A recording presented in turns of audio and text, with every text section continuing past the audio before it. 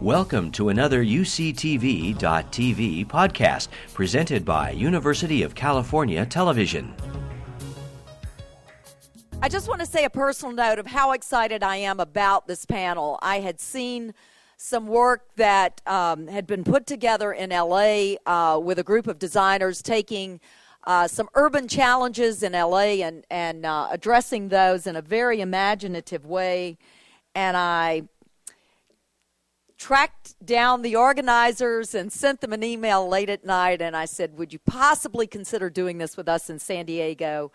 And they'd never heard of CEOs for Cities, but they were so gracious to agree not only to come and join us, but to find three great designers around the country to join them and address challenges in cities. So I'm thrilled that you were about your responsiveness, and thanks to all the panelists for being with us today. So at that, Alyssa, I'm going to turn it to you.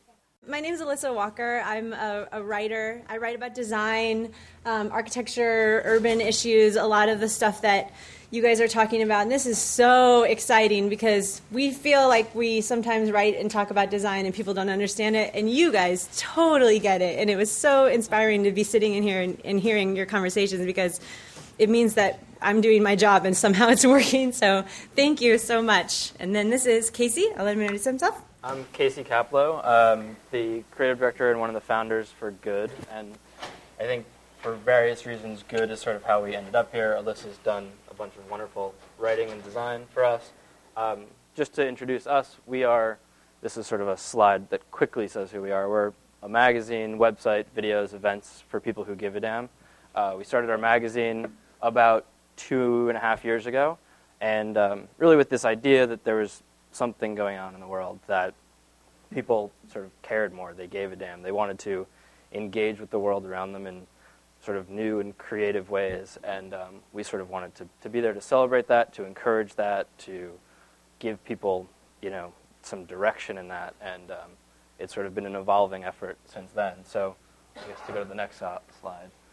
This is also actually Scott, who's here, who's designed the magazine, helped put this together from a media kit. Like, Good is also a whole bunch of different things because really to that point, it's an idea, and it's this constant exploration of what good is. And that's sort of what we're always doing, and we hope to, involve as many people as possible. And I think for us, design has always been a big part of what we do and a big sort of means through which we see the world.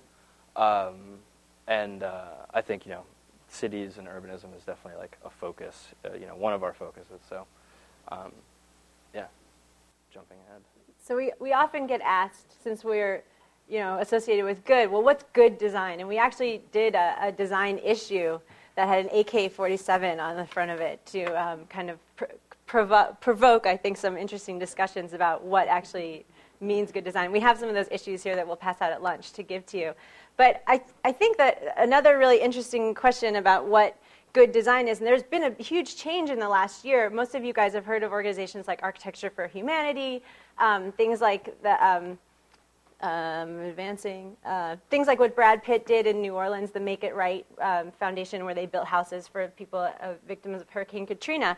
But there's also a very interesting thing that you might not know about called the Designers Accord, which was actually founded by one of our panelists, Valerie Casey. And this is a kind of voluntary pledge for designers all over the world to just do more meaningful work. And so this actually number, it was 100,000 firms. It's actually more like 150,000 firms now, right? Or maybe more than that. So all these designers are kind of agreeing that they're going to do stuff that matters, and through all their different organizations. So this is definitely happening, and designers are on your side. And you probably are all familiar with something like this, which is the Design for the Other 90%. You guys all know what this is? It was an exhibition that was at the Cooper Hewitt Design Museum in New York, and all about designing. Designers today design for 10% of the population, the richest percent of the population. And now there's a movement to design things for third world countries, low-income residents, just people who need design more. And this is one of the most famous kind of trademark designs that was featured in this exhibition. It's a water pump that farmers can use to bring up water that's safe to drink or to water their crops from in ways that they would not have been able to do it with their own technology and devices around them.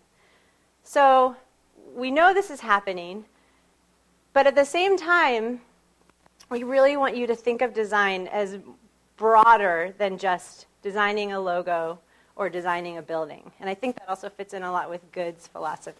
Yeah, I think one of the things when we did the design issue, it was, I think, came at a moment where we wanted to sort of help take back and change the conversation about design. And this was happening, but going from a thing where you thought of design as about aesthetics and about making products or designing a logo, and it really is about problem solving, and that is the sort of really special skill and imaginative sort of ability of designers, is this ability to sort of try to create some certain impact in the world, be it through a logo, but also anything else. And I think design as a sort of community has really been changing and embracing that very thoroughly over the last few years, and that's sort of this moment right now. And I think 2008, Alyssa did a recap for us, really sort of that sort of hit a high note, and I think people really felt like design is this way to solve problems in a very new, sort of timely way to look at the world and fix the problems around us. Which is good because we have problems. This was like the worst day in LA with the fire, our wildfire season now that we have annually. But this was just one of those days that I looked out my window in Hollywood and I was like, man, I live in a really great city, but this sucks. And I was just looking at it. It was like hard to breathe, and there's this horrible construction going on that's been going on forever. There's traffic. And so I think that I think we all have similar problems in our cities. We've talked a lot about the problems, but I was also really concerned because recently I had heard something about a tent city outside of Sacramento. Did anybody else hear about that on the news, right? So I was like, this is a really good way to illustrate a problem. Like, the third world problems are coming to us, number one. And number two, well, how do you even begin to solve something like that? And I looked it up online, and I actually found this tent city in Ontario, California, 2 years ago. And I just can't even believe that this is something. I didn't know anything about this, and I'm not sure if any of you guys were aware of this, but this has been happening for a long time, and I think we forget about problems, we sweep them under the rug, and we don't really think about how we could solve them. But also, how do you start to solve this problem? Do you just build these people houses? It's more complex than that, right? It can't just be. So there's a really amazing book, and Teddy Cruz is actually featured prominently in this book, one of the next panelists, one of the next speakers. And this is a really great new book that shows solutions where architects and designers and all different kinds of, from all different backgrounds, are using their skills in different ways that don't just focus on what they were taught, how to design a house. They're really using their skills in a completely different way that can change cities and communities and people's lives. And we'll have a toolkit online for you guys to download with all this information, so you can buy this book and read all about these great projects. And one of the coolest projects, is there anyone here from Atlanta? Okay, so I used to live in Atlanta, and I live very close to this. And this is a guy named Ryan Gravel. And this is, thank you for laughing. And and this is probably one of the coolest. I used to live by one of these abandoned railways in Atlanta. They have tons of them, as many cities do. And he was a grad student at Georgia Tech. Wasn't like a transportation specialist. Wasn't anyone that really understood what to do with these abandoned railways. But he looked at all the ones in the area and decided that they would make a great loop for an awesome new transit system that would also be mixed-use developments, a sustainable bikeway, all these. I'm sure you know more about this than me, but it was an amazing proposal, and it's happening. The right person talked to him at the right time and got this to be an actual proposal that was put in front of the city. And this is like a $1 billion project that. $3 billion? Oh, so it's gigantic.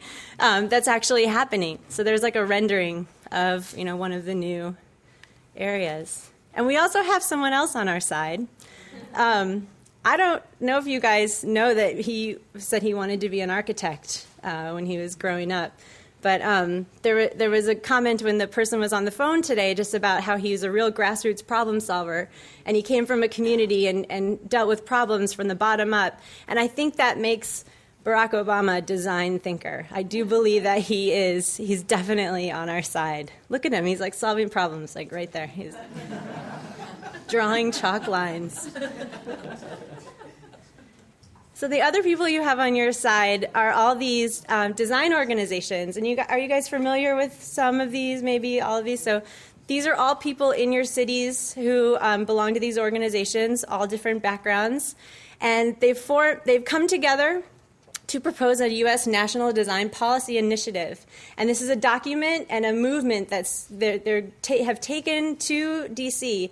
to try to give design a greater voice, showing its power to help communities, showing its ability to help, economic competitiveness right now, which is what we need a lot, more than anything probably right now. So I think I'm going to hand this part over to Casey again. Sure. So it's just getting back to good design, and broadly speaking, but also as we're looking to cities and solving problems here. And one of the things that we want to say is, again, well, the focus here is to point the attention to designers and how do we tap into them. So one point is it's not pro bono work. There is and a great tradition of designers doing pro bono work to help out causes, to help out nonprofits, but that's not what we sort of see this conversation being about. This is about actively engaging the design community to tap their brains and create new and exciting solutions to the problems around us. So it is that. It's solving community problems. And again, it's locally acting, action-oriented things. It's really, there's so much creativity from this community that I guess we've had an amazing experience working with and tapping into, and I'm sure you guys have on various levels, but we sort of want to encourage more of that. And again, this sort of civic service through design thinking. I don't know if you guys are familiar with it, but there is this phrase of design thinking, which is this sort of, it's almost a methodology of how you approach problem solving through design. And I think our cities, our communities can very much be greatly served through that. And really engaging with local government.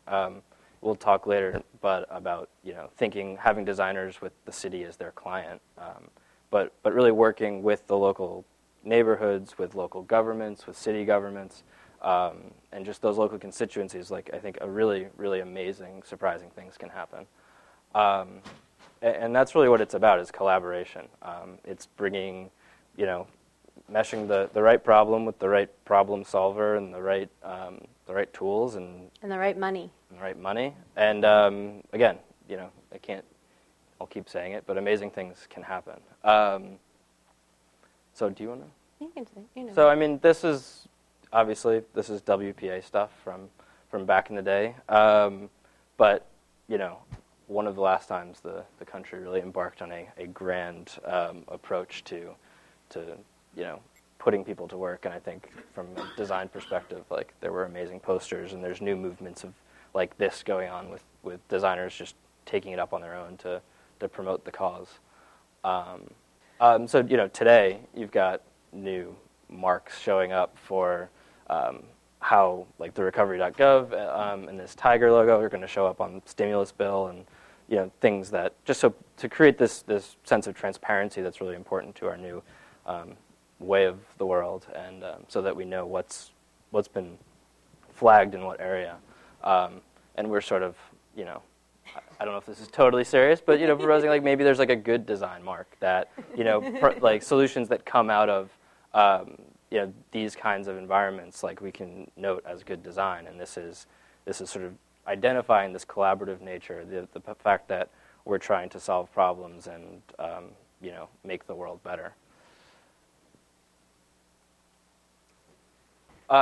So again, I think this, now we get into I guess really what brought us here, which was Alyssa and I were wanting to do a design event in LA, and we had done some events actually with Scott in New York the last year, and again, the design community and good are very tight, and we've always had a very good time together, but when we looked to Los Angeles, we wanted to do something more new and fresh, and we asked well, what if we ask the designers that we know to take on the city as their client? What would happen? And we create something new through this. And so that's what we did, and we brought a bunch of people together to do that. So, looking to, you get these people together and ask, them to look to their neighborhoods, the areas they live in. We're in Los Angeles. As many of you, I'm sure, know, it's like the interests in one part of town are wildly different than the interests in another part of town. And so you get just a bunch of different brains and a bunch of different local situations to address things very, very specifically. And again, what if we had an event where designers could share their ideas with the community and bring people together, and there's interesting, diverse people in the crowd like this, people who represent different businesses, different constituencies, different funding sources or interests, and that's really where wonderful things can happen when there's a lot of design events, and we've been a part of them in the past, where it's a bunch of designers showing work to the design community, wonderful ideas, and everyone's excited and feels inspired seeing great work, but often nothing can come of it because no one's there to do anything about it. And I think it's really rooms like this where you get different people together, and that's where progress can be made and magic can happen. And the events with free drinks that might be covered by these guys down there. But that's an important part of the formula. So this was an event that we did in December. We organized it and asked people that we thought were great designers to come together. And we can just go really fast through. The problems were just, this was one for food cart vendors, which we all have in our cities, and finding the solution was to have them do service for the areas that they were parking their carts in, so people at the city would see them as more of a value instead of, clogging up the streets. This was a walk-to-school program that was proposed to cut down on rush hour traffic, and this is actually groups bounded together because of meeting at this event. This was a proposal for LA strip malls to make them more like art installations and contribute more to the streetscape. This was an artist who wanted to have more hand-painted signs in the city. He thought that the vinyl signs were horrible and ugly, and so he wanted to go out and he proved that you could hand-paint a sign that was more beautiful in the time he gave his presentation. It was very wonderful. And this is someone who proposed that we all need to work from home and free up the downtown office buildings so people can live in them and live together, live nearby each other, and enjoy the cities more so we don't spend so much time commuting to work. And this was one of our favorites. We wanted a solution for earthquakes. And so this designer decided that we should break apart the state of California during places that already had high tension and high stress, and using explosives. And so we would actually divide the state up in ways that, natural boundaries. And then he would create new forms of Hollywood entertainment to help us cope with some of these problems that of those faults splitting apart. So very light and also very serious solutions. And then we were approached by Art Center College of Design, which is in Pasadena, to do this again with their students. And these were really amazing. We brought in Kurt Anderson, who's the host of Studio 360. You guys might know him. He kind of opened the evening for us, worked with the students to make sure that their ideas were more sound. And we also brought in Krista Klein, who works in the mayor's office, who was able to kind of frame the evening for us and give her feedback. And the students were amazing. This was someone who wanted to bring herds of goats to clear the brush, to prevent wildfires, which is actually happening in a lot of places. Has been for quite some time. This was an iPhone app that you could aim at street signs you didn't know, and it would translate it for you. This student was very frustrated that he didn't know what all these different places were, didn't know what these stores were. Lots of iPhone. Yeah, lots of iPhone apps. iPhone apps can save the world, amazingly. This was a student who was frustrated that in his community, every store was a liquor store and didn't sell fresh fruit or any kind of healthy food. And so he proposed a reality show called Council Swap that would be on Fox, where the Beverly Hills councilman would switch places with the one in his East LA. We actually, it's amazing, right? A great idea. And we actually had a producer contact us afterwards, and he's like, I'm pitching this. Let's write a proposal. This is a great idea. Such a good idea. And then another student had a problem with fame. He was really concerned that LA had a bad reputation because of fame, because of our quest for fame. And he made up this map or this figure of how you achieve fame, which I thought was so thoughtful and so interesting. You can see, if you're heading up, you have a kidney-shaped pool, but as you go back down, you're wrecked or renting, which is very bad. So he came up with a website where you can meet the real celebrities of LA and have real experiences, which I thought was really cool. Yeah, Los Angeles, pretty great. So we asked you guys what your problems were. Yeah, so we asked, Carol got in touch and sort of, I think we're proposing this a little bit as not only tapping into designers, but also as a framework, like having events like this. You do get the crazy ideas like exploding California off the coast, and also more serious ones. You can implement some street vendor programs and then something in between, like let's pitch a show to Fox. So it's fun and inspirational and stimulating. And so we asked Carol to reach out to you guys and sort of what your problems are. And we got some great responses back from, I think we heard some interesting things from Cincinnati, about certain geographic, basically just questions like how do we work with the special problems of our city. I think Miami got in touch, Buffalo, and we got some really interesting ideas. And when we put this together, we found three friends and designers whose work we really like, and sort of also showing you guys we sort of have a graphic designer, communication designer. We have a more product even systems designer, and an architect. And so there's sort of people coming at it from different ways, and we shared with them the problems and said, sort of pull from these themes, but also look to your local community because these are the things that you're going to know best. And so that's what we're going to share with you. And so that's what's going to come up next. And we'll follow up on this. Yeah, let us know how we can help you, how these guys specifically can help you. Or also we can help you do this in your city. And one of the things that we do want to follow up on afterwards on the CEOs for Cities website is give you some of the basics, some of the tools for how to do this in your area on your own, or if you do want to tap into us to help do it, we're more than happy to help. As long as you have free drinks. Then we'll That's right. So, with no further ado, our first speaker is Scott Stoll.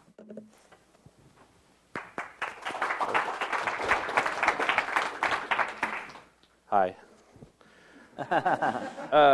So Casey and Alyssa asked me to just start with a couple slides that talk about what we do at our studio so you know who's talking to you, and then we'll get into sort of the problem that we created and tried to solve. So our studio is called Open. It's a very small studio. We do a wide range of work. I'll go very quickly. This is a identity system for the National Multiple Sclerosis Society, videos for Jazz at Lincoln Center. This is a study we're doing now with the Alliance for Downtown New York about a neighborhood that's being kind of reconfigured, hopefully. Signage for a museum in New Haven. This is probably the world record holder for the simplest logo that you will ever see. This is a logo we did for a TV network called Planet Green. It is a green dot. There's our Mayor Bloomberg in front of a piece we did to promote a campaign about Brooklyn Bridge Park, which is being developed in New York right now. And finally, of course, the design of Good Magazine, which these guys have already talked about. New issue coming out soon. This is it. Oh, there's some here. Advanced copies here. And it's full of lots of wonky policy information that everyone here will love. So we actually focused on two of the challenges that were received. Only one of these had someone's name on it, so I was very political and left both names off so as not to offend anyone, or to offend both of them, I guess. But this one talked about food trucks, and I won't go through the whole thing, but basically this is a person from New York City talking about the kind of proliferation of different food trucks in New York, and it's become kind of a fad over the last few years, starting with things like ice cream trucks, of course, that everybody knows. And now in Manhattan this is the Mud Truck, which is the best coffee you can get in town. And this is a dessert truck that has very fancy desserts. And there's even a waffle truck, which is run by some crazy Belgians that serve waffles out of a truck.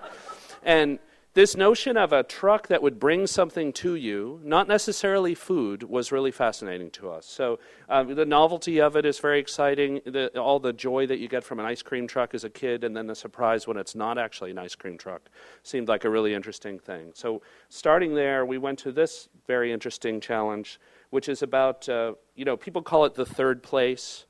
People go home, they go to work, and Starbucks in particular likes to call themselves your third place, that other place like your neighborhood bar or your coffee shop or whatever, the other place that you like to go.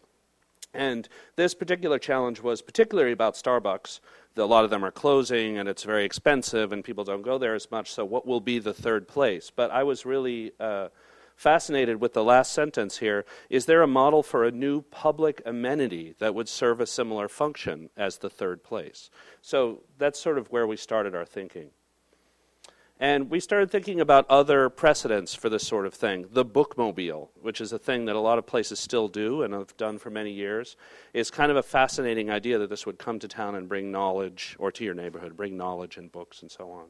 But then there are other things, like even just the tradition of guys playing dominoes or cards out on the street in certain neighborhoods. This is in Europe, but it happens all over New York, and there are chess tables in the parks and so on. This becomes a kind of private use of a public space in an ad hoc way. This is an interesting project that was done a few years ago in Amsterdam. This is a place called Food Facility, and basically it was a restaurant full of tables and chairs, but no kitchen, and lots of takeout menus. So basically you would go there, it's a completely non-commercial entity where you would go to and order food and have it delivered to this public place. And you could actually go and say, I want to get a pizza, I want to get Chinese food. Well, let's go there, we can all eat together and have this communal experience. So it was basically an art project, but it was really fascinating to us that you could create this sort of non-commercial thing that was sort of fun and interesting for people to gather at. And finally, this is a project that was actually featured in Good Magazine a couple years ago called Parking Day. And this is an idea where groups basically go and feed the meter of a real parking space, and they turn public parking into a public park by rolling out AstroTurf and putting out chairs. And it is completely legal to do this because it does not say that you have to put a car in a space when you're paying for the parking. So you see people driving around the block saying, I don't want that space. But then, of course, 10 or 20 people can enjoy it rather than the empty car that was just sitting there. So this idea of reusing public space in a different way was really interesting to us. Plus, it costs almost nothing. So we came up with an idea based on the economy as it is these days. You see this photo was taken in New York last week outside my office. And it's getting really bad. We can't afford color anymore. And but as you know, obviously the economy is having troubles and people are out of work and so on. And there was a really interesting article in the Times last weekend where organizations, particularly in New York, are getting flooded with volunteers now because people are out of work and they have the spirit of wanting to help, and also the president has encouraged everyone to do this. And so this is a quote: "Can you make them stop calling?" This is a head of some nonprofit. Everybody's inspired by Obama, but they also don't have jobs. And so these places are getting overrun. So again, there's this kind of surplus of willing, free labor and time in a way. So we started looking at some other precedents. This is a website called Volunteer Match, which basically is kind of a matchmaker for groups that need help and people that want to help. This is the Park Slope Food Co-op in Brooklyn and New York. There's organizations like this all around the country where people give their time. They work a couple of hours a month, and then they're a member of the club, and they get cheap groceries and so on, cheaper. And finally, this is one of my favorite ideas. This is FreeCycle, which is a website and a kind of idea where basically if you have stuff you want to get rid of, and you think it might be valuable, you post it on the website. And we've gotten rid of so much stuff this way, computers, supplies, and all different kinds of stuff that people just come by and say, I could use that. I'll take that for free, and you don't have to dispose of it. So it's a way to pool resources in a time when things aren't as plentiful as they were. So we started with this, and finally, the simplest give and take is this take a penny, leave a penny that you see at the deli. I always thought this was a beautiful little moment that you just leave your change and somebody takes it, and it's this unspoken agreement among all of us. So we started with the idea of give and take and said, well, what can we give and take that's not money, that's not commercial? You can give your time. You can take time. You can give and take stuff and trade it. And also ideas can be given and taken. So we came up with this idea, the give and take machine. We're back to the ice cream truck. So basically, this is a truck that would drive around, staffed by volunteers. It's called the give and take machine. Here's the rest of the design of it. The front is reversed, of course, for the rearview mirror, like the ambulance. When it gets up behind you, you want to read it. But anyway, so you can give time. It's a place where basically volunteers would know about different organizations and opportunities to help them. So you could go there and sign up.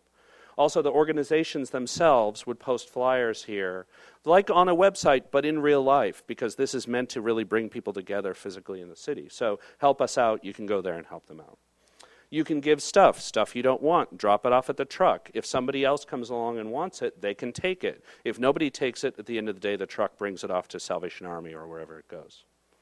And then, of course, you can give and take ideas. Maybe it becomes a funny kind of soapbox where you can go and talk to people. And also, we could have event listings and even a little kind of patio that would happen outside the truck. Again, like the parking day idea, it's a space created for almost nothing where kind of interesting interactions between people can happen. Again, the idea is this is totally non-commercial, so of course it has to get paid for a little bit. So, of course, there's always donations, tip jar and all that. But then these days we've found, particularly by working with Good, that there are a lot of organizations and corporations that want to get associated with doing good work and not just underwriting a museum show or something. So we found a few companies who we have not talked to. We just stole their logos, of course.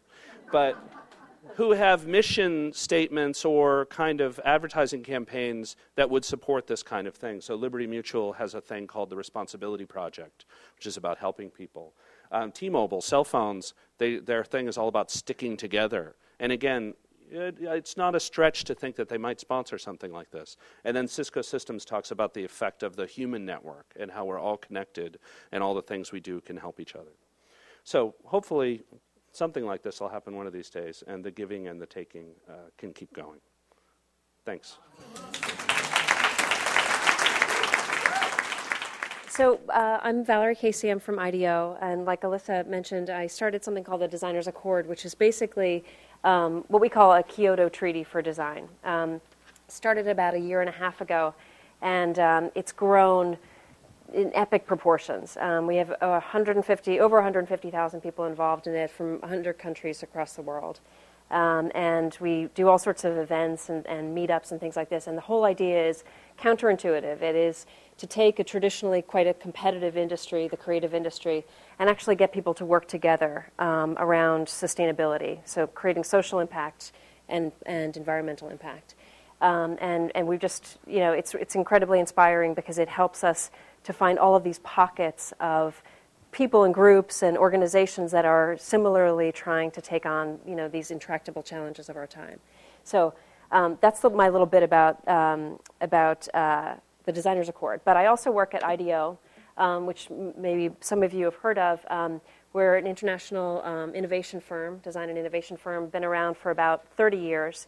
And known for some really iconic products, one of them being the computer mouse, designed the first Mac mouse and PC mouse. And over the 30 years, we've really moved from being pure kind of design stylists and mechanical engineers to being design thinkers. And that term has come up a lot. And the way I kind of like to describe design thinking is that it's really all about empathy. So if design thinking has kind of three parts to it, one is the human element, one is the technology element, and one is the business element, it's all about balancing those three elements, but coming in from the human perspective first. So we try to practice a lot of like walking in other people's shoes. And it's actually one of the reasons why we took some of the design challenges that were described by this group and actually localized them, found a similarity to our local environment in San Francisco so that we could actually take on this challenge in a couple of days.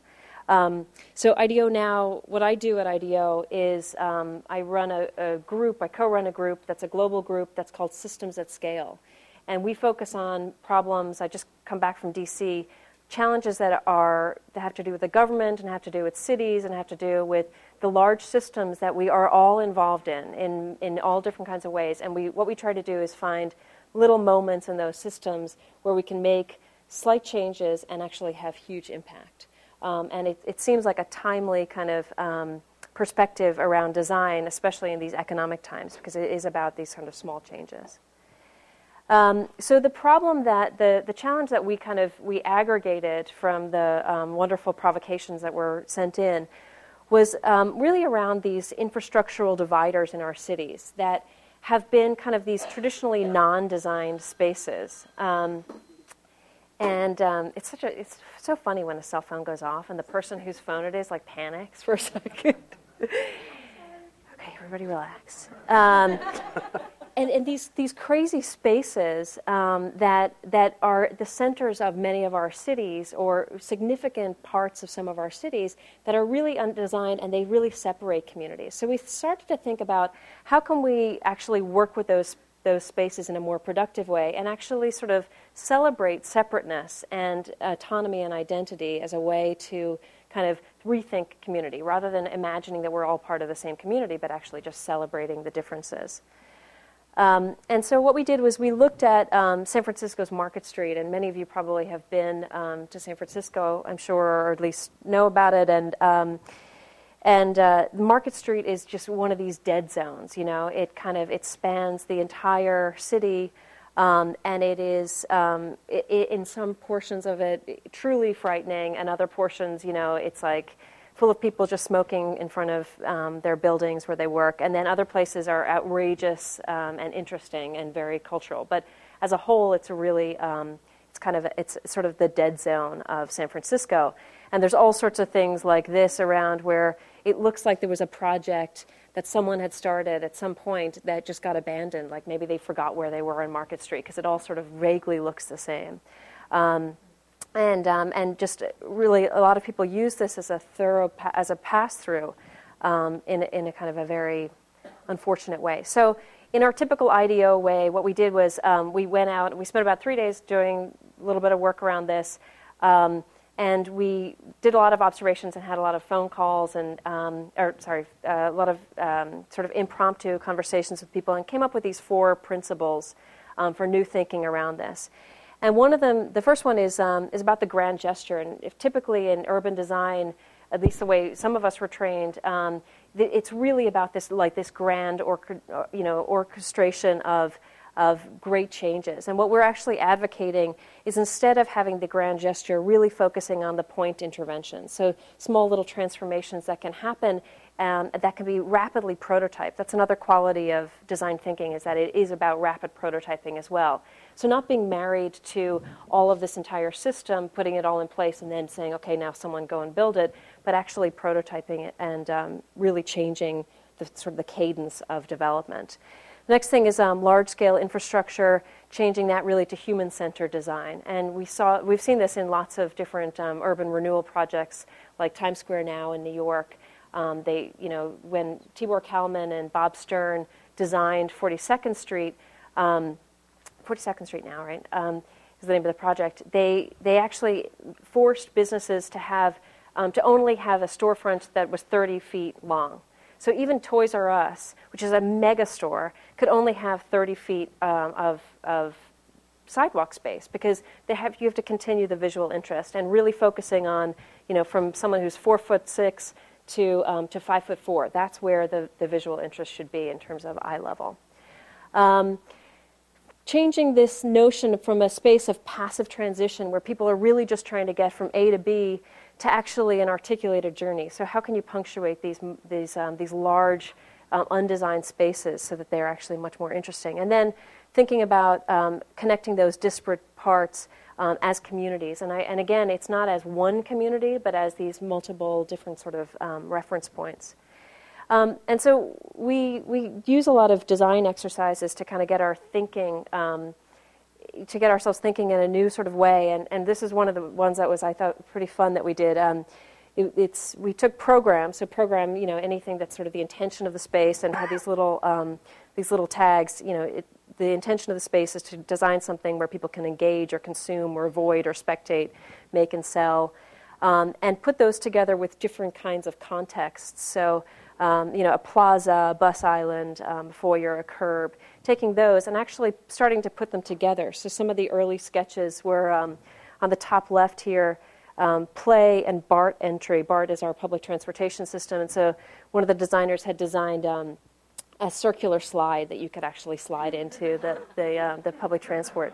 On the top right there, Spectate and Bus Island, and so somebody suggested that we could have like a spectator tower on top of the bus island where people could actually climb up and just sort of observe the city's happenings. Engage and Plaza on the bottom left. This is kind of like a dock in the box, sort of a more productive way that you could set up these little kiosks in plazas and just actually respond to people's needs in a very immediate way rather than trying to, organize all infrastructure. And the bottom one, this is actually happening in some places around the world. Consume and the lamp pole and the designer is suggesting that there's a sort of a solar panel on the top, and rather than the lamp post just being something that you walk by, these folks have brought out their TV and have plugged it in, and they're watching TV together. So imagine if you could draw energy from things like that. So the design interventions, we came up with a couple of design interventions around this framework called Relate, Redefine, and Recharge. And Relate is about the individual relating to each other. Redefine is about communities kind of articulating their difference. And Recharge is about how do you use space. And so just very quickly, this is a space in San Francisco. And what we suggested, we get a lot of work like what's the future of newspapers and what's the future of media. And so this is kind of an idealized space where there could be little Twitter feeds in the bottom. On the right-hand side, there's a couple of kiosks there that are sort of getting cut off. But you can imagine taking your phone or writing something in there to encourage citizen journalism. And then when it really struck us that when Obama was inaugurated, there were all these events, public events, to watch the inauguration. And so you can imagine that instead of, while people won't have newspapers anymore, let's say, they become the opposite of that. It's not an individual exercise, but it's a collective exercise of kind of watching and discussing the news. So on the left-hand side of this billboard is all local stuff of events and community voices and job matching, and then on the right-hand side you can imagine global events like this. So really a really robust mixture of media, but it's not about passively consuming news, but actually kind of collectively engaging in it. Redefine, this is a shot from the Castro district down Market Street, and we started to imagine if you were able to actually call attention to the unique communities that live around Market Street like this, and start to celebrate the cross-section. So literally this literal cross-section becomes a really interesting portion, a design canvas where you could actually call to attention. So that's the rainbow flag and the Castro, and this is a Vietnamese lantern down on 6th Street, which is just next to Little Saigon. And so these become these really colorful, just amazing, easy to implement ways for that community to celebrate its placeness, but everyone doesn't have to be the same. And then finally, this notion of recharging is just using these spaces, and we have a lot of pop shops being used in San Francisco that basically between leases, people are able to set up little experimental shops. And so rather than just having all of this boarded up space down Market Street, allowing entrepreneurs to test out their ideas. So bringing in the notion that we know works when we design cities and government programs. We know rapid prototyping works.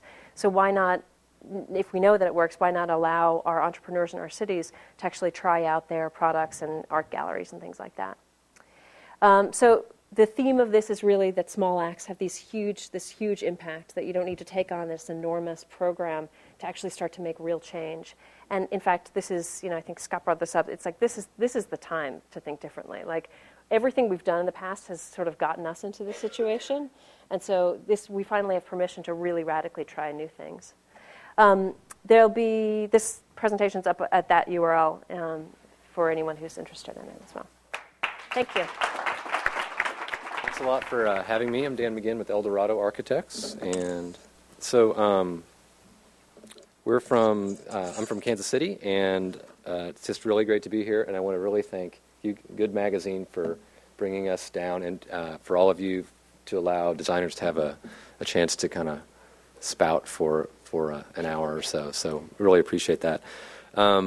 I'm going to give a brief presentation on the potential to design for community, to design situations and experiences that can actually result in increased urban dynamism.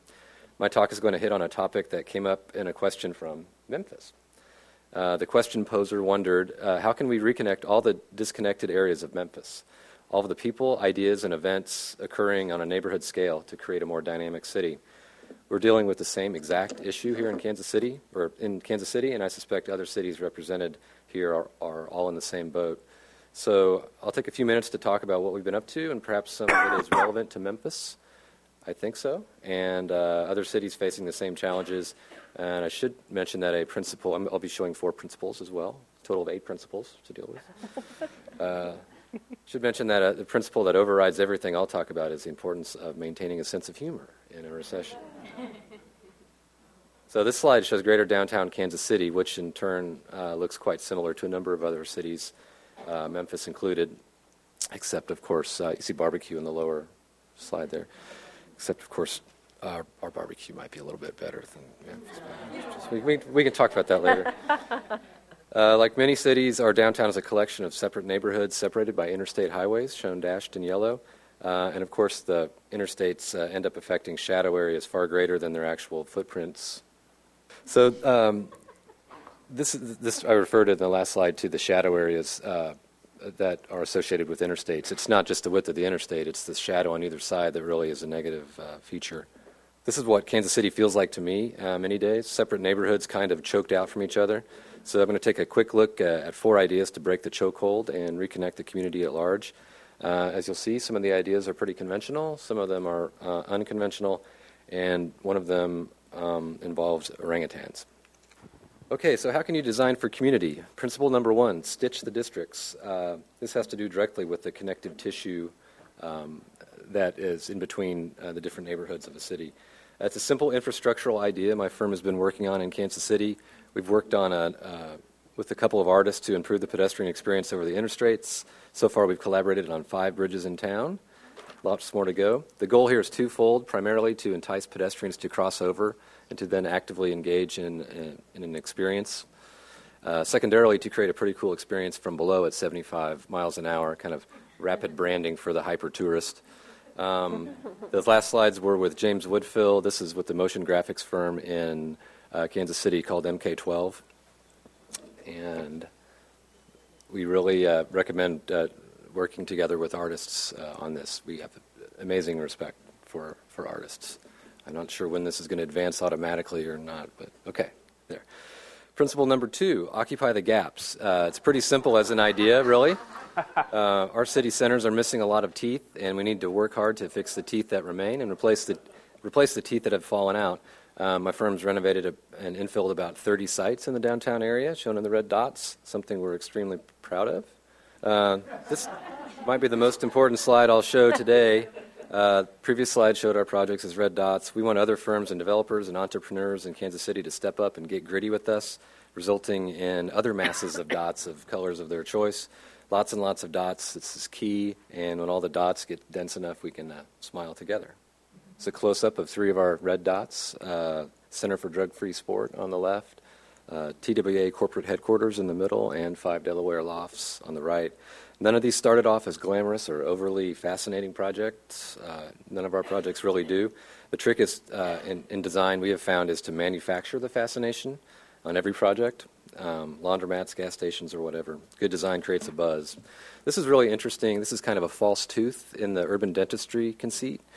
Program in Kansas City called the Urban Culture Project, developed by David Hughes and Kate Hackman of the Charlotte Street Foundation.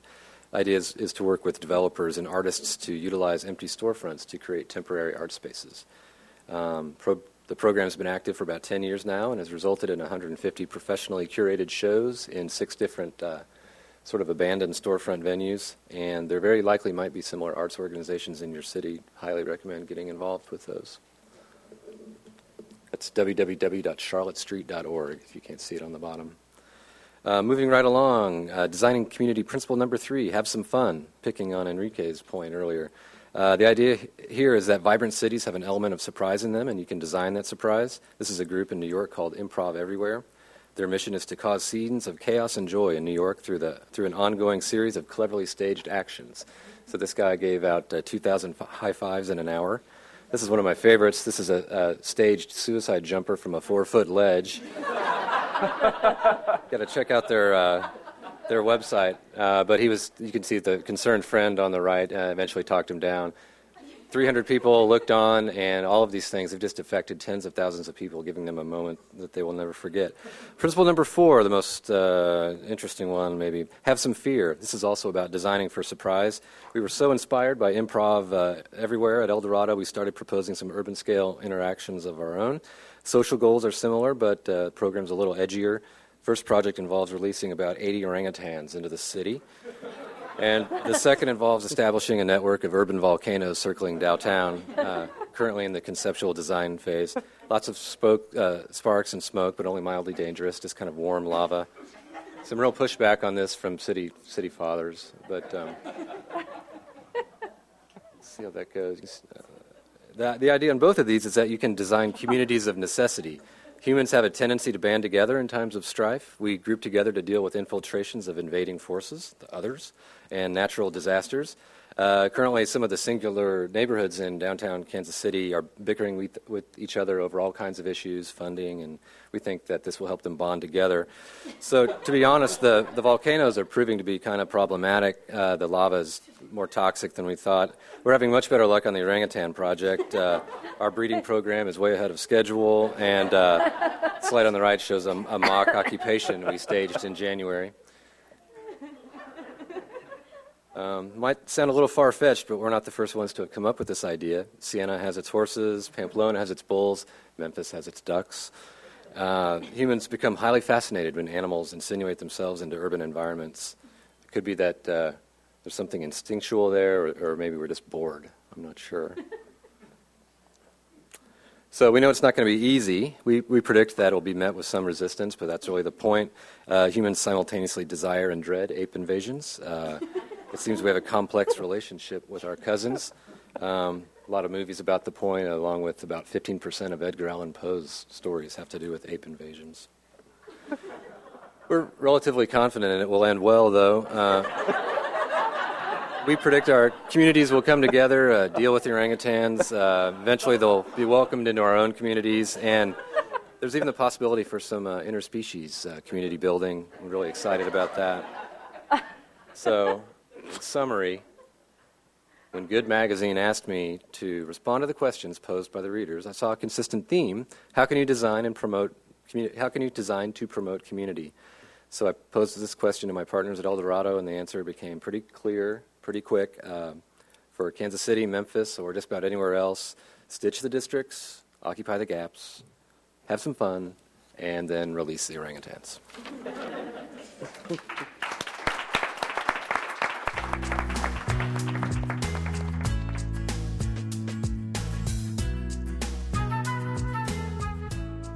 So I guess we should get started. This is supposed to be a conversation, but I'm going to help just act as a kind of moderator as well, and then just get the juices going. So we should get started if you have your coffee ready. For me, it's a fantastic treat to be here next to Enrique Peñalosa, the ex-mayor former mayor of Bogota. And I will explain, of course, the reason why it's so exciting to be next to him. I am a local architect, and part of the issue here is just also to locate ourselves, at least that's usually my task, because we are barely 20 minutes away from one of the most contested borders in the world. We are barely 20 minutes away from Tijuana, Baja California, Mexico. And so I want to elucidate a couple of issues about what it means to be here, what it means to work at one of the most volatile, most interesting urban laboratories in this cross-border condition. Of course, Latin America ends somehow 20 minutes down south, but of course that's not necessarily true. It has begun to seep into the very nature of our culture in this country. So for me, it's very important to be next to Enrique because he's been such an inspirational figure in terms of leadership and to really get to the task of understanding what we must do in this transformative, process in tangible ways. So I wanted to quickly begin just to locate a couple of issues in the context of the conversation. Already I can see that the designers who presented earlier, I'm a designer myself, there is a whole attention to this micro scale, to the kind of informal economies, the kind of dynamics that in the end they have not been in the hands of designers. They have been part of the everyday. They have been part of the intelligence of people working in grassroots efforts within communities and neighborhoods that hopefully finally we as designers can begin to tap into. So part of the agenda also for me is understanding the role of social capital in this intelligence on the ground. So I wanted to begin, actually, if I can put the first slide, just have 3 images to show in the context of this introduction. And I hate to show slides with a lot of text, but I could not help put on the screen the part of an editorial essay or article in the New York Times two weekends ago by Thomas Friedman, where he says, let's pause quickly and let's get to the point, a very radical question. What if the crisis of 2008 represents something much more fundamental than a deep recession? What if it is telling us that the whole growth model we created over the last 50 years is simply unsustainable economically and ecologically, and that 2008 was when we hit the wall, when Mother Nature and the market both said no more? And in my mind, I was thinking, my God, this sounds like an urban Ponzi scheme. And then I compared that to another piece that I wanted to share with you. I was recently in a conference in the East Coast, and Jim Constler, the author of the book Geography of Nowhere, got up to the podium and in a kind of he was kind of upset, and he said, I cannot believe it. I've been traveling across the country, and it seems everybody is clamoring for solutions. He says, at the same time, I'm beginning to get the feeling that all the solutions we want is just to maintain a status quo.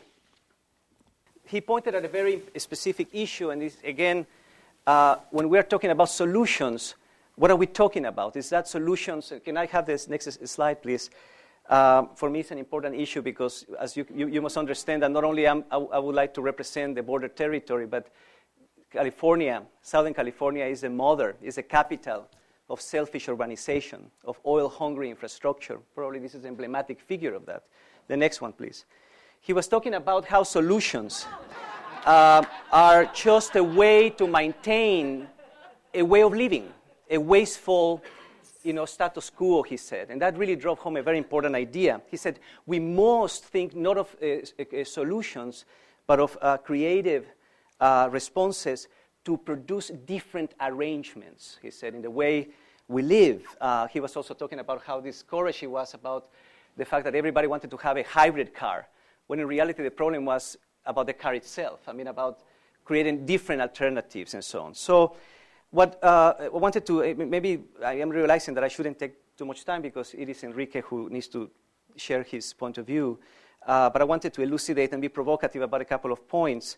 We all agree that global warming is really seen particularly through the lens of environmental crisis. I think it's very important to put it through the lens of a cultural crisis primarily, and this is what Jim Constler was getting at.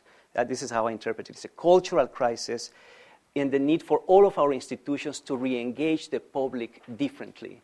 Introduces these new arrangements. That, of course, means what we keep talking ad nauseum recently. We have an opportunity to rethink the institutions. What does that mean? We have an opportunity to produce different ways of doing and thinking, and ultimately of producing different types of leadership, new politics, new economics. I'm trying to get closer to Bogota in a moment. So in that sense, I feel, and this is the reason I'm excited to be next to Enrique, because so far in the last years, we've been just looking. Our gaze has been concentrated in the Dubais of the world, in the Shanghais of the world, in the places of mega economic power, thinking that only economic value can solve problems. I think finally, as some of the designers earlier showed, we might be looking at places of scarcity or other arrangements having to do with micro scales and the kind of fine-tuning of relationships between communities and institutions. So it is the intelligence of social capital, what I'm talking about, that seems to be compelling places of scarcity where we can harvest ideas to rethink the way we have been doing things, the way we've been growing. I don't have any problems with growth, but I think that, because this is what you were getting at, we need to talk about density as complexity and so on. But I think we have to question the way we've been growing. So this takes me again to Latin America, because living in San Diego, I've been telling all my friends, finally, it's going to be clear that the third world will teach the first in terms of social sustainability and other economic models and other ways of calibrating the relationship of infrastructure to communities.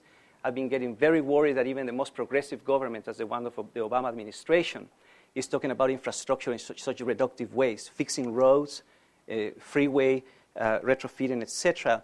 I would like to speak, of course, of the relationship of transportation infrastructure to public space, to mobility in more intelligent ways, to calibrate that relationship again.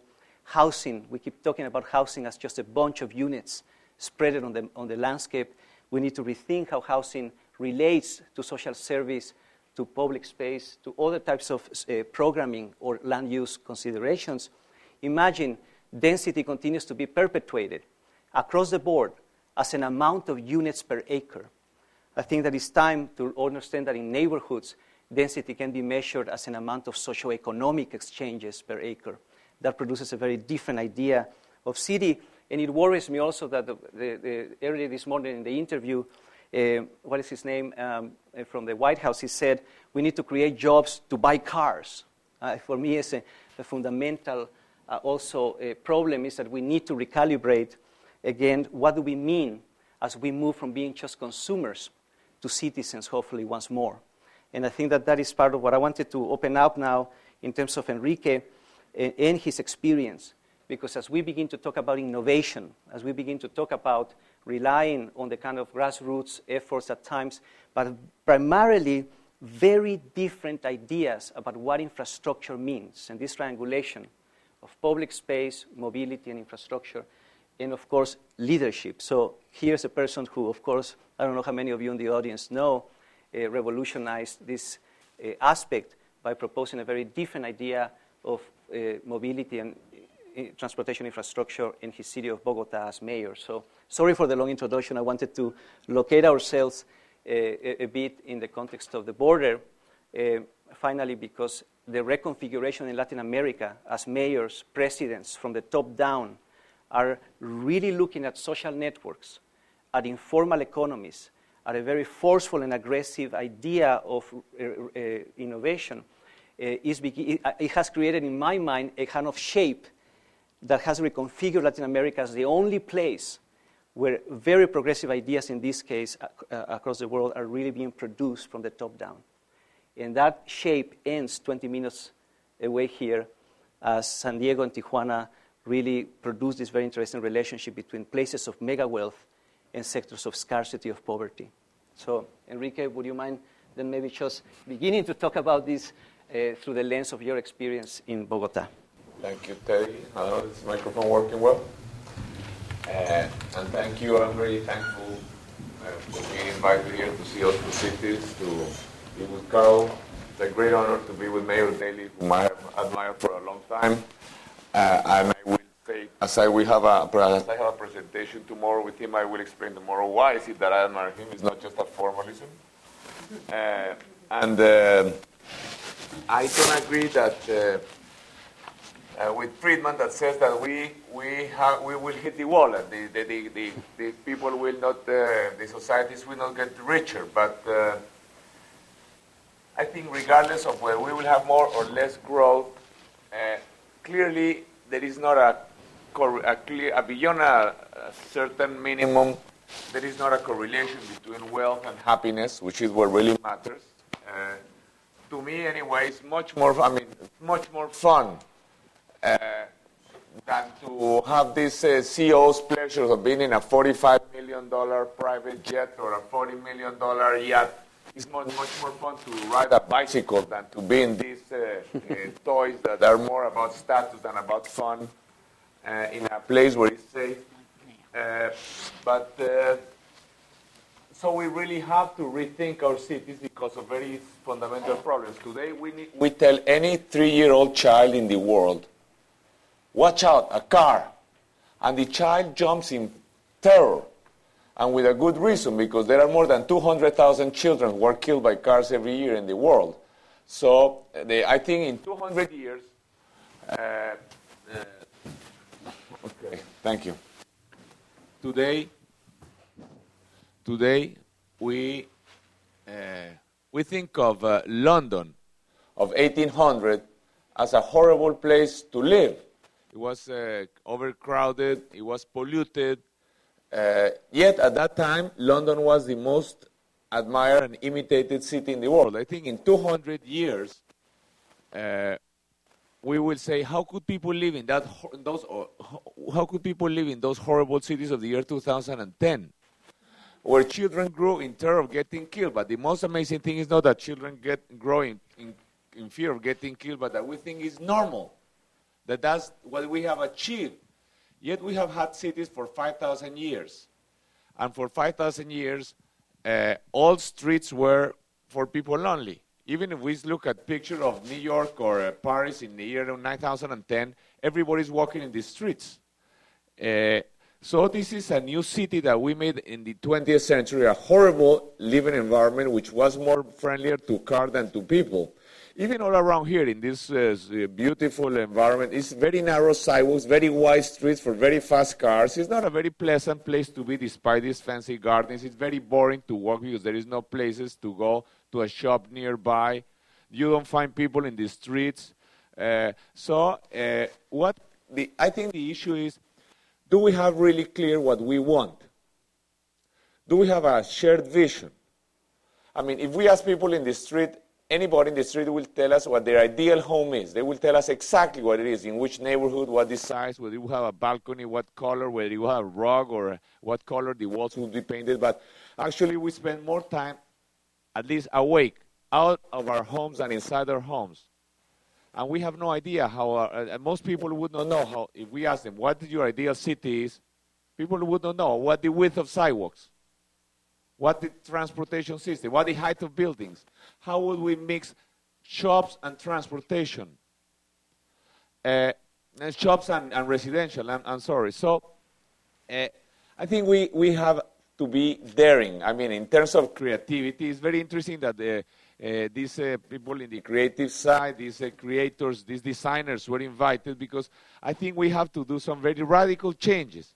For example, in Bogota, let me tell you what we did, some experiments. We did, for example, a 25, like a kilometer, like about 18-mile long pedestrian and bicycle street only, through some very dense areas, not some sort of, or not next to a river or anything, just, but I would say, how would you, if any of you, even in any, doesn't matter if you live in a suburb or in a city, imagine how you would improve your quality of life to have, within a few blocks of your home, to enter a 50-mile long pedestrian and bicycle street only, where you would not hear noise, where you could go carry a baby stroller, where your children would not be afraid of being let off your parents' hands.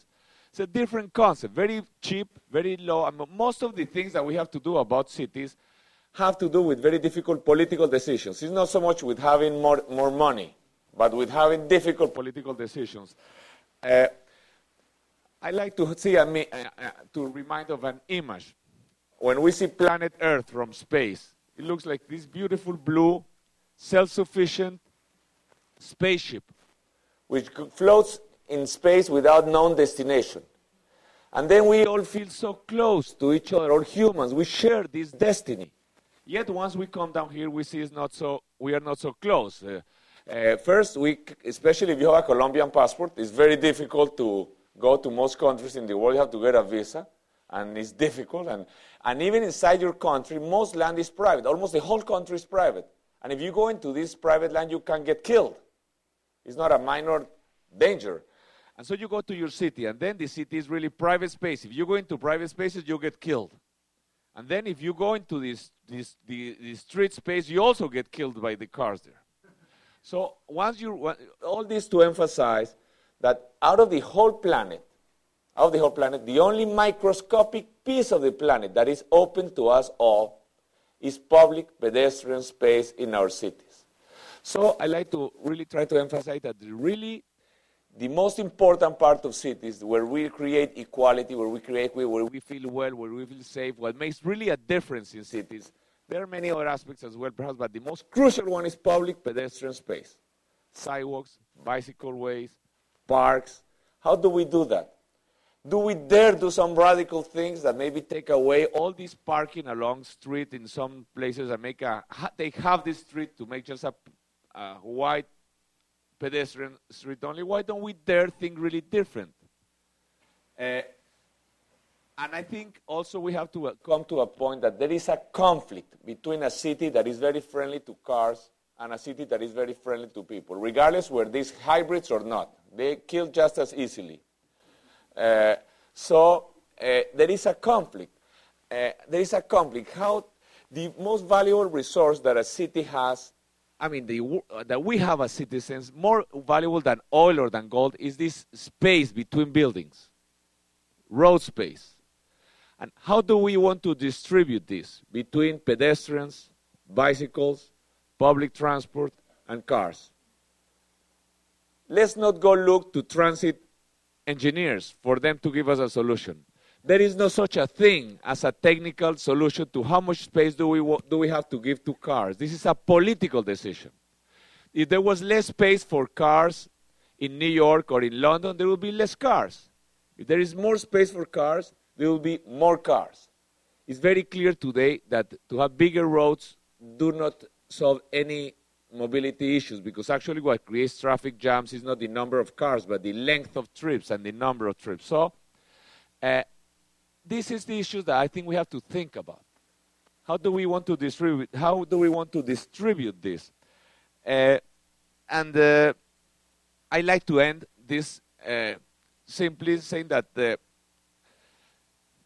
for many reasons, which is not the case now, clearly we all want density today. And I will appeal to the traditional definition of density.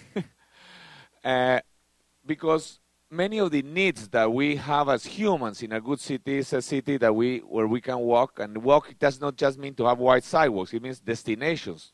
So we need to have shops where to walk to. If you have to take a car to go buy milk or bread, the city is not well designed. It's not a good human environment. I mean, you should be able to walk.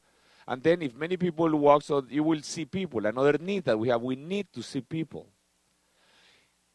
When shopping malls replace public space as a meeting place for people, it's a symptom that a city is sick.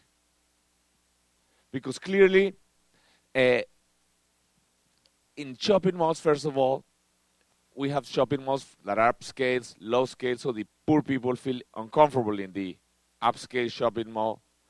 If you go as tourists to a city that you don't know, what is it that you ask the concierge? Where can you go, walk, and see people? And if the concierge tells you to go to the mall, you never go back to this city or never advise anybody to go, because, if they blindfold you and they put you inside a mall, you don't even know where you are. You know if you are in Denver or in Miami or in Bangkok or in Bogota, because all the malls are the same. They are kept at the same temperature. With the globalization, you have the same shops inside the mall. So you don't see the trees, you don't see the mountains, you don't see the ocean, you don't see the birds, you don't see the architecture. So this is again to emphasize what we have to, when we are trying to improve our cities, I think, how do we improve the public pedestrian space of our cities? How can we do it? And I think this is a great challenge. This is before, because we just have 45 minutes and the time will escape and already escaped, but I wanted to get to more specific issues, and I wanted to ask you if I have the opportunity to have you here, because precisely as I was saying earlier, this is a moment when an administration like Obama administration and the shifts that are occurring in our very country can in fact refer to other cultures, refer to the best practices that have emerged in other environments, such as in Colombia.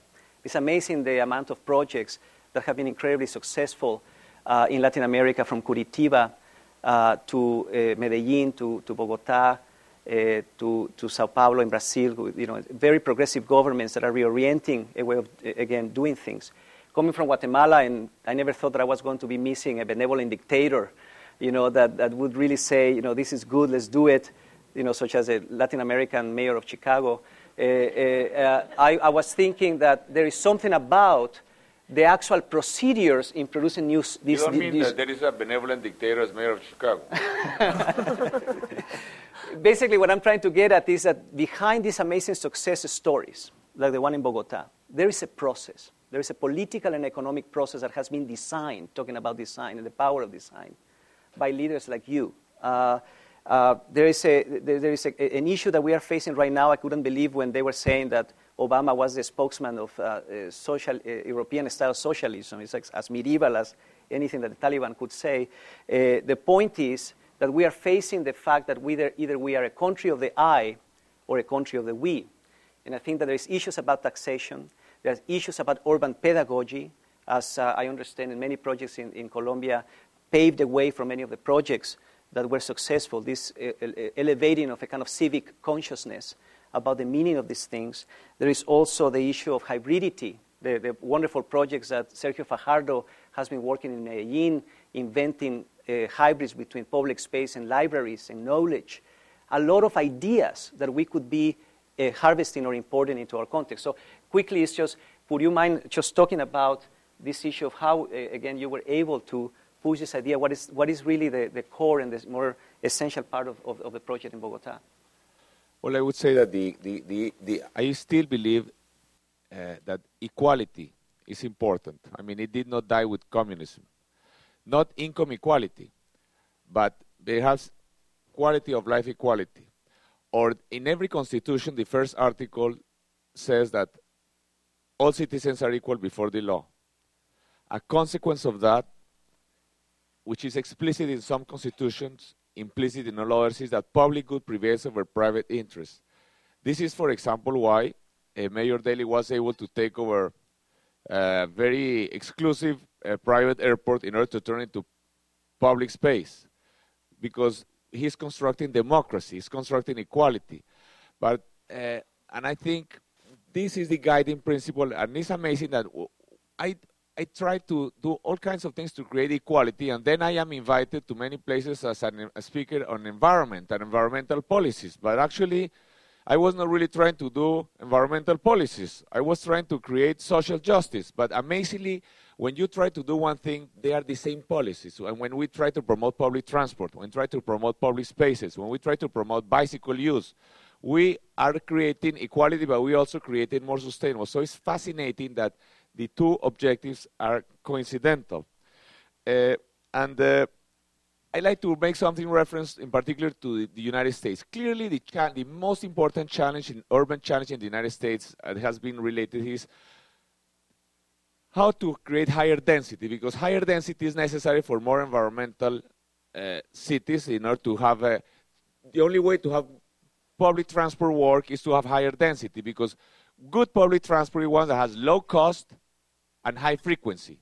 If you have a spread out city, you cannot have low cost and high frequency. So if you have a compact city, you can have bicycles, you can have public transport, you can have taxis. I mean, a taxi in Manhattan will cost you maybe $10 from one extreme to the other, maybe $15. Here in San Diego, from one extreme to the other, it will cost you $150 or something like this. So, so all things work well. But we have to teach people why do people like to go to the suburbs? This is not because they are dumb or something like that. What is it that suburbs provide? Mayor Daley said that it was good education. I think that's one of the things that you have to provide. But I don't think that's all, because only 20% of homes in the United States have school-aged children. So still the other 80%. What are the other 80% people who do not have school-aged children find in suburbs? I think basically is, for example, pedestrian spaces, places to be able to ride a bicycle, contact with nature. So I think you can provide many of these things in a city, many of these things that people are seeking in the suburbs, in more dense environments. The great schools, the fully protected pedestrian and bicycle way so that people can ride a bicycle safe without having to go out in a far out suburb. Green, things And we have to find out what are these things. And we have to teach people that density does not mean 30-story high buildings. Actually, most successful environments where you have high density, from Boston downtown, or the Village in New York, or Bromma in Stockholm, or Paris, or Zurich, or Florence, is basically 4, 5, 6-story high buildings. But people, when we talk density, everybody understands something different in their head. The word density scares people because each person has a different idea of density in their mind. But still we have to make some painful decisions. We have to demolish some of these nice suburban houses and put 5 or 6-story high buildings there if we want higher density. This is extremely important for the environment, for public transport. And we did, so in Bogota, for example, we started to build specifically protected bicycle ways.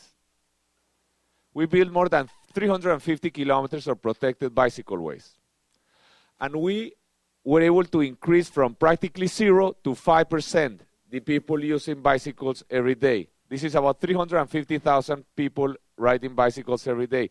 I would say a bicycle way is extremely important because it protects citizens, but it's also a very powerful symbol that shows that a citizen on a $30 bicycle is equally important to one on a $30,000 car. So it's again a means to create equality, to create equity. Here it was mentioned this morning that the low-income people who were downtown or who were in different places could not go to their jobs very far because there was no public transport, no low cost. So even in the United States, for example, there are people who earn, for anybody who earns less than $50,000 a year, to have a car is a huge investment. And the space to keep the car, and the insurance and everything. So if they are able to avoid having a car, so this can increase very significantly the quality of life. So I think when we are talking about bicycles, walking, pedestrian, even though it's the United States, even here, this has a meaning not only in terms of quality of life, but also in terms of equity. But I think, why do the Dutch use more bicycles than the US? It's not only because it's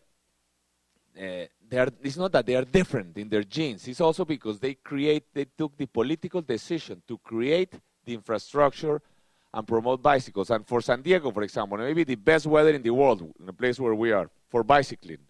No rain, not too cold, not too hot. And now we have some new machines. I think we'll change cities towards the future. I think they are electric bicycles. Electric bicycles, you plug them at night, and then it will give you 50 miles the next day. It's not an electric motorcycle. You have to pedal. So even in a city with hills, such as San Diego, you can easily use an electric, as long as you have a safe infrastructure for bicycles. But then it's a chicken and an egg quandary. You have to start, and somebody has to take the political risks to take away some parking space, perhaps, and to make these type of things. At least in our city, it was crucial in changing people's attitudes towards, for example, riding bicycles. So I think that, unfortunately, there is so much more that we could be talking about in this context, again, in the relationship of, I think I would say, in terms of my own interest, the United States and Latin America. I think that it would have been great, in fact, to share with many of you who are coming from out of town, really what is the nature of this territory, this border territory. This is not just San Diego, again, as I was saying, there is Tijuana next door. And I think that there is no other place in the world, I could say, that can serve as an urban laboratory to compress many of the issues that have been very essential in our debate, in our conversation. You can imagine here in 60 linear miles, San Diego, Tijuana, across the border, the politics of surveillance, cheap labor, immigration, density, sprawl, informal, formal dynamics. And not only that, but there is no other place in the world where you would find some of the wealthiest real estate as the one found just around La Jolla or in Rancho Santa Fe, barely 30 minutes away from some of the poorest settlements in Latin America. So I think this dramatic proximity of wealth and poverty is at the center of our discussion. And I think that ultimately, as we look at the best practices in Latin America, I think that we have to continue researching really what made them possible. I think that if I was to dissect many of these successful projects, it's leaders like Enrique Peñalosa who have mediated between top and down, between large infrastructural idea of transportation, but also the kind of social networks or dynamics on the ground, I think. this act of negotiation between the large and the small is really once more at the stake in our conversation. So I just wanted to end by that ultimately probably there is one issue in the context of the public realm is redefining it in some ways, and in so doing also redefine a sense of ownership. I think that what has become clear in our context is that in the next years we have to fundamentally redefine what private property is in relationship to public infrastructure and public space. So too many ideas to discuss in 45 minutes, but nevertheless for me it's an amazing treat to be next to you, Enrique, and thank you very much. Thank you very much. You've been listening to a podcast by University of California Television. For more information about this program or UCTV, visit us online at uctv.tv.